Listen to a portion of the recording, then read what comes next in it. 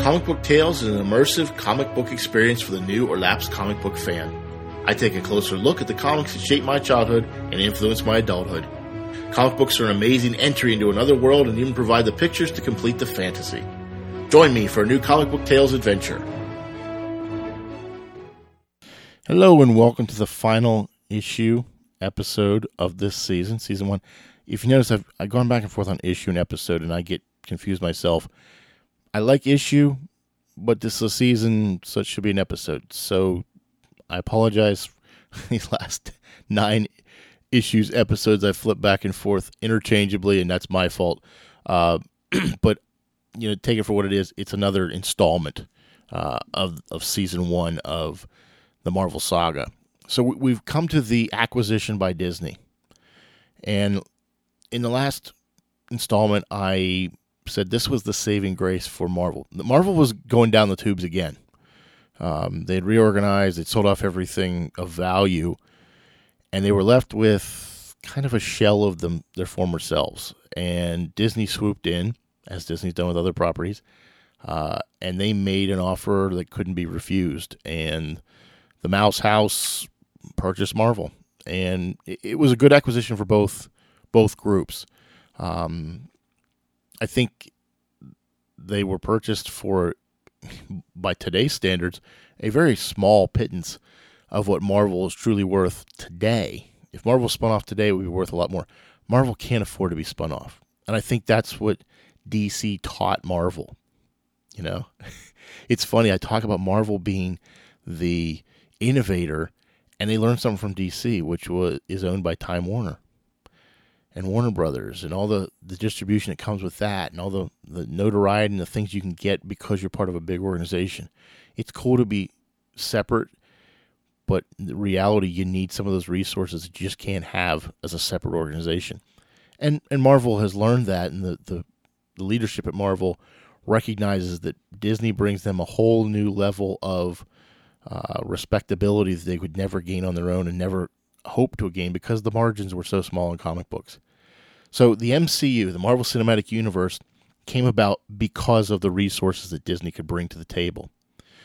So it was a well-planned out, some people may disagree, well-planned out phased interface of introducing the Marvel characters to the world in movie format.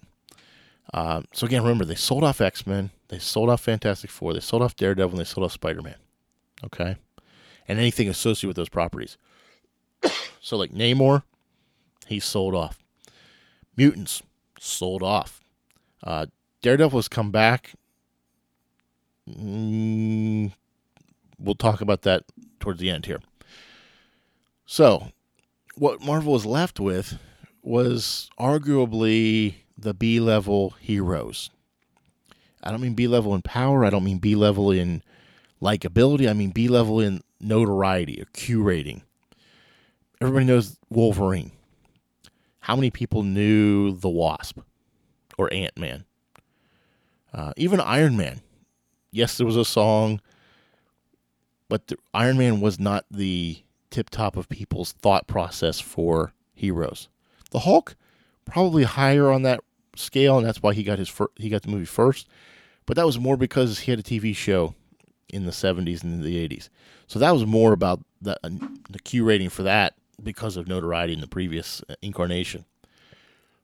But they had a Herculean effort, and I don't mean Herculean effort to get these characters as likable, presentable characters. So they made some changes. They went with more the Ultimates line of thought process. They created the Samuel L. Jackson Nick Fury before they got permission from Samuel L. Jackson to be the likeness for Nick Fury. And he got them to work a deal with him where he get to appear in all these movies. And that worked out well for everybody. He's made a very good Nick Fury. It's hard to remember that Nick Fury was a white guy from the 1940s, Nick Fury and the Howling Commandos. That is hard to remember because Samuel L. Jackson's done such a good job embracing that personality and that character. Kudos to him. Kudos to the Marvel for thinking of him in that capacity and making that switch. I don't always agree with switching characters just to switch them, but I think it was a good choice on their part, and I think it'd be hard-pressed for a lot of people to think otherwise about that character. But they had, and I use Captain America as a B-level character because he had gone through so many incarnations, so many reboots and restarts and changes. He wasn't a standalone character.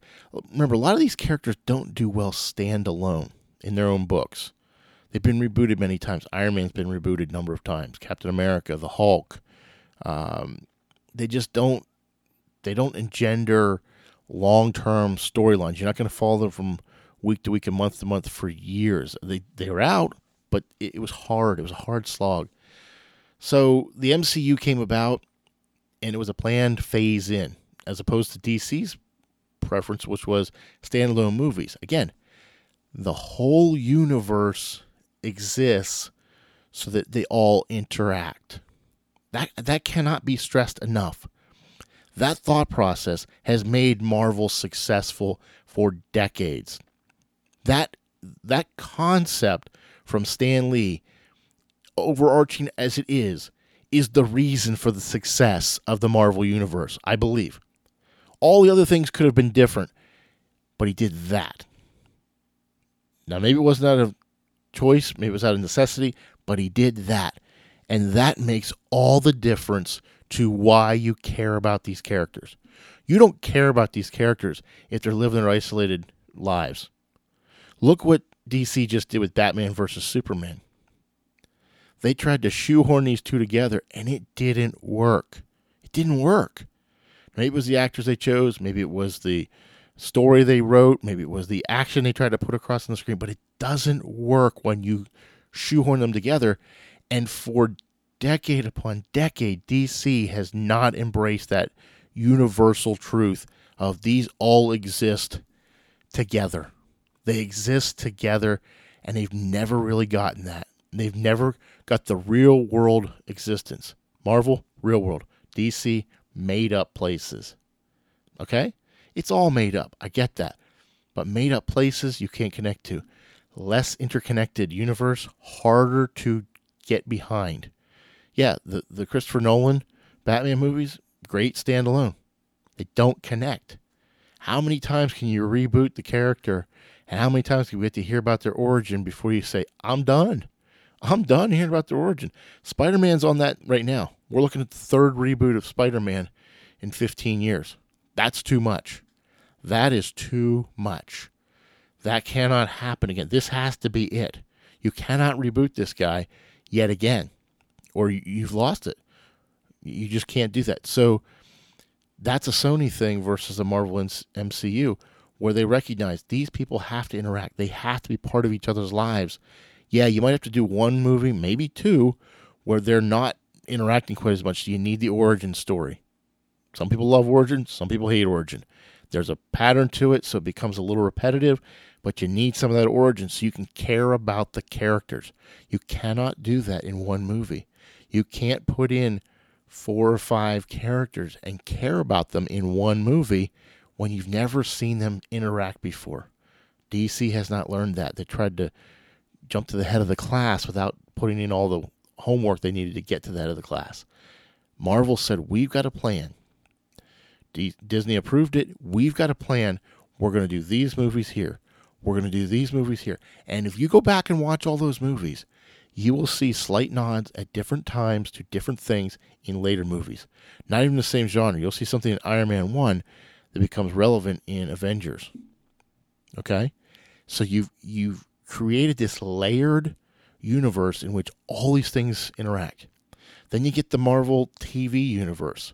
Marvel's Agents of S.H.I.E.L.D., Agent Peggy Carter, the Daredevil, Jessica Jones, Power Man, Iron Fist, and future Defenders all interacting. Now, the TV doesn't interact with the same with the movies. The movies are kind of a standalone, but things that happen in the movies are at least mentioned in the TV shows. The TV shows have to do week-to-week stories or 13 episodes to try to make it relevant. The movie's got 2.5 hours, and they've got to put it all in there. So you're not going to see a lot of crossover, even though fans like to see that. It's hard to do. I'm not saying it'll never happen, but it's hard to do because of what's involved. And the bigger name actors and actresses in the movies don't want to be on TV on a week-to-week basis for the most part. So they're going to they'll come in for a guest shot here and there, but they really want to be part of something else. But there is interaction, there is connectedness, there is discussion. There's the villain of the week in the TV side. There's the villain of each movie. Everybody's got to have the big bad that you're fighting. You got to have the conflict. You got to have the, we get defeated, the resolution, and success at the end. That's the Hollywood way. It isn't necessarily the comic way, but it is the Hollywood way. And you get that. But none of that happens without the Disney acquisition. And none of it matters without the real-world interconnected universe that Stan Lee created. And I give Stan Lee all the credit for that. He was working with a bunch of people who fed into his vision, but that was his vision. And that's how he wanted it, and that's how it became. And a lot of people at Marvel will still say, what would Stan do? In this situation, what would Stan do? Not that Stan was perfect. He certainly wasn't. But if you can keep that in mind as you're writing these stories, it starts to become a little bit more important as to doing what you're supposed to do for the benefit of the universe that you're part of. So we've talked, ad nauseum it might seem, from the beginning of comics and why Marvel was different. So I hope at the end of this you see Marvel started some things that were different. They created a new age. It was the creation of the Silver Age. It was Marvel. And they brought us characters that you didn't see in other pages. So again, think back to not what you know now, but what was existing then. They brought characters that were larger than life and brought them into our world. They literally jumping off the page into your world. And that wasn't seen before this. It wasn't seen before Marvel. They had the interconnected universe. They had the real world places you could relate to, New York City specifically. People could relate to that. They could look at iconic buildings and see them in the comic and understand, I might see Spider-Man swing by over here. I might. Now, you never did, but you might. There was some entertainment tie-ins with Hollywood, but not really till the late 90s into the 2000s. There were animated cartoons, which were done pretty well for the X-Men and for Spider-Man, but those things took a long, long time to come about, so they were behind DC in that respect. Movies, same thing. DC was way ahead on the movies, but you see, it didn't necessarily benefit DC. You knew Superman, you knew Batman, but you didn't know them together, and that's a hindrance that DC never really thought forward. The acquisition by Disney has made all the difference in the next phase of Marvel, the comics and the movies and the entertainment properties and all the action figures and all the games and all the things that go into that. So everything Marvel has done hasn't been perfect, hasn't been right, but they got names on those boards. They made writers and artists relevant, so relevant that they formed other companies. Some of those big artists and writers, mostly from Marvel, left and formed their own company, which for a time was relevant. Not so much anymore, but that's okay. They made a big living, whereas most of these other artists in the 40s and 50s could never have dreamed of. But that happened because of decisions that Marvel made, positive or negative, depending on what side of the story you're on. But those happened, and they would not have happened otherwise. They weren't happening at DC. So they've brought a level of entertainment to us, for myself, for decades, for some others even longer, that I think is unmatched in what you see. It's not great all the time. The 80s were a rough period for comics in general. The early 90s crash was tough, really, really tough for everybody involved, because if you were buying them for collector's items, the comics, you found out that wasn't going to happen. I always bought the comics to read. I bought them for what they were, what they meant to me. I never graded my comics based on quality of the covers or pinches or missing staples. That wasn't what I was interested in. I was interested in the stories. I was interested in reading the stories and learning more about the characters. To me, the good story, the good artwork combined to make a good book. And that's what Marvel's done for me. It's made me feel like I know more about science and mythology and history than I would have known otherwise. They didn't give me all that. They piqued my interest in those things. And I think that is the key for everybody involved. You don't look to comic books to be your total schooling effort. They shouldn't be. No comic book should. No single source should be. What they do is they get you to think. They get you to learn. And with the internet today, something you read in a comic book may pique your interest in something else. Maybe you read the Fantastic Four #1, and you see they went to space and how they do that. And it makes you think about the space program. And you read more about NASA, and you read more about the Apollo missions to the moon. Or you read about Greek mythology because you were reading about Hercules in the Marvel Universe. Or you're reading about Thor and you read about Norse mythology.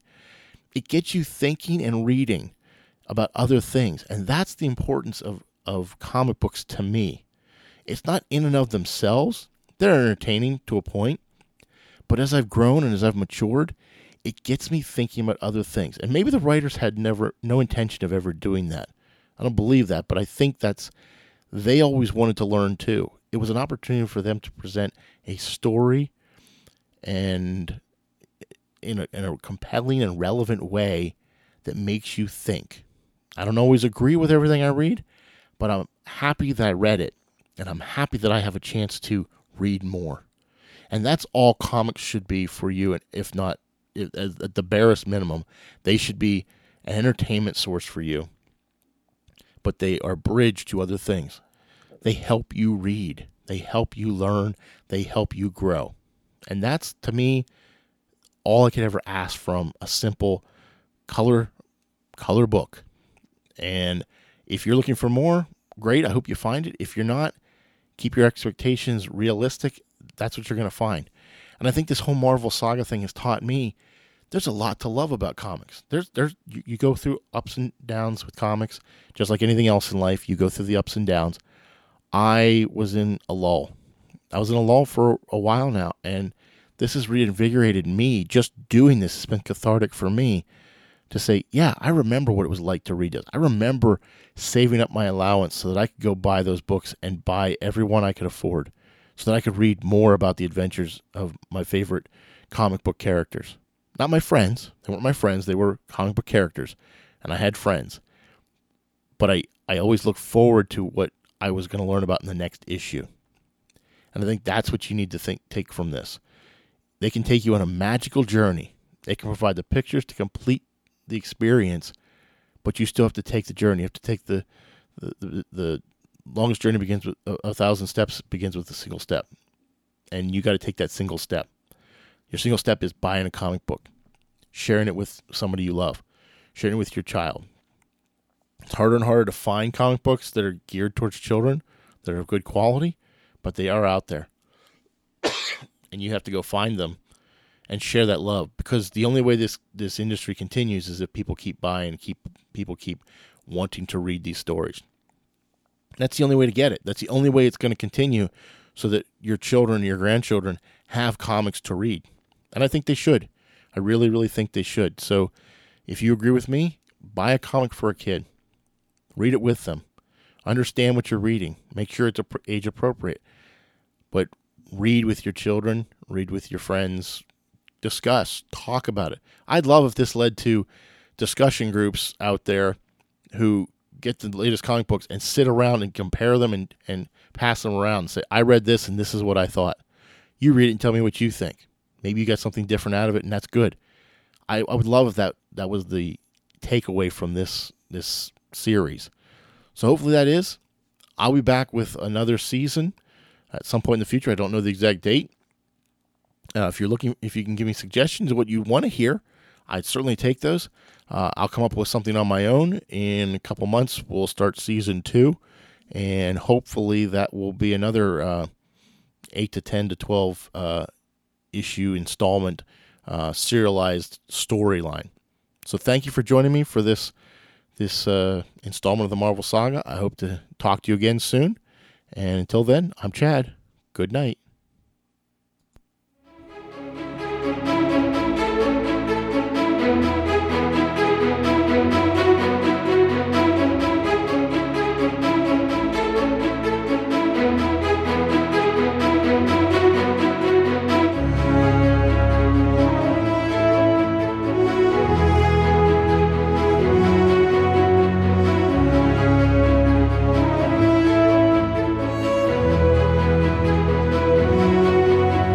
Thanks for listening. This has been a Hannah Tree production.